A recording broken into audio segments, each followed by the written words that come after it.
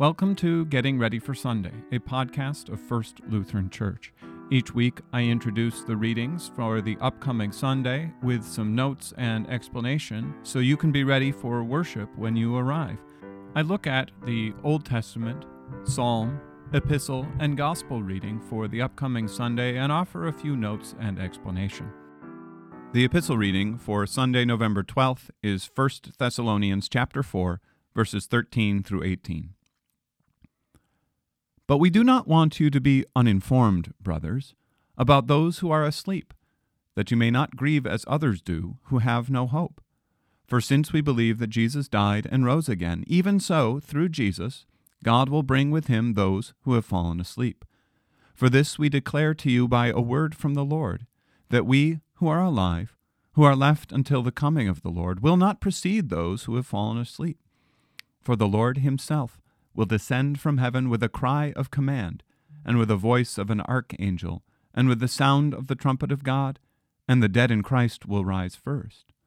Then we who are alive, who are left, will be caught up together with them in the clouds to meet the Lord in the air.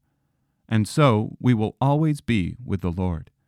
Therefore encourage one another with these words. Here ends the reading. This passage from 1 Thessalonians is a teaching that St. Paul gives to the Thessalonians. Whenever you read Thessalonians, you should remember that St. Paul had a very short time with them before he was driven away. I think it was about 1 week. And so you can imagine, it's a very short time. He goes in, he preaches, a whole bunch of people are converted by the miracles and the work that he does, and then the persecutors chase him out. Can you imagine being a brand new baby Christian and you've only had a teacher for a week? What kinds of things might you believe and not know about? And so Thessalonians is all about correcting some misunderstandings and encouraging them to remain faithful in their baby Christian state. And this one is all about informing them about what happens when Jesus returns.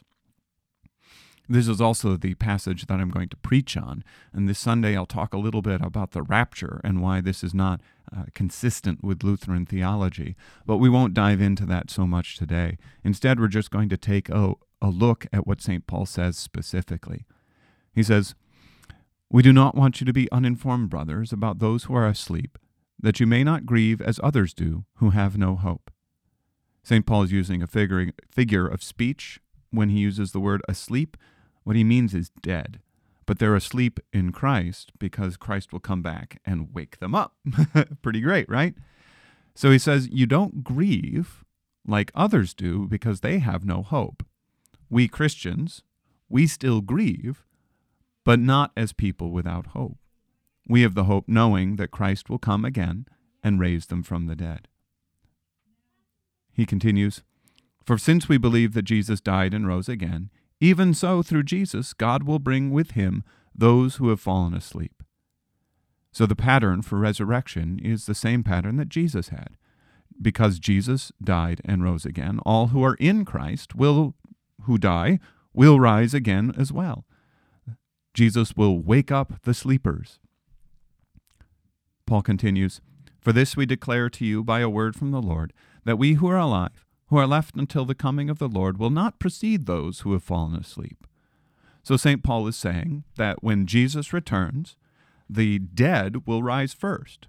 As it continues, "For the Lord himself will descend from heaven with a cry of command, with the voice of an archangel, and with the sound of the trumpet of God, and the dead in Christ will rise first." So St. Paul is giving us a clear image of what will happen on the day Jesus returns. He will descend from heaven with a cry of command, a voice of an archangel, and the sound of a trumpet. You're not going to miss that. Jesus coming down from heaven, his voice crying out, calling up the dead, with the voice of an archangel and the sound of a trumpet. This is going to be a big deal. Then the dead rise first. Paul continues, "Then we who are alive, who are left, will be caught up together with them in the clouds to meet the Lord in the air, and so we will always be with the Lord." So the dead will rise first, and then God will gather all who are alive, who are with the Lord, up with him in the cloud.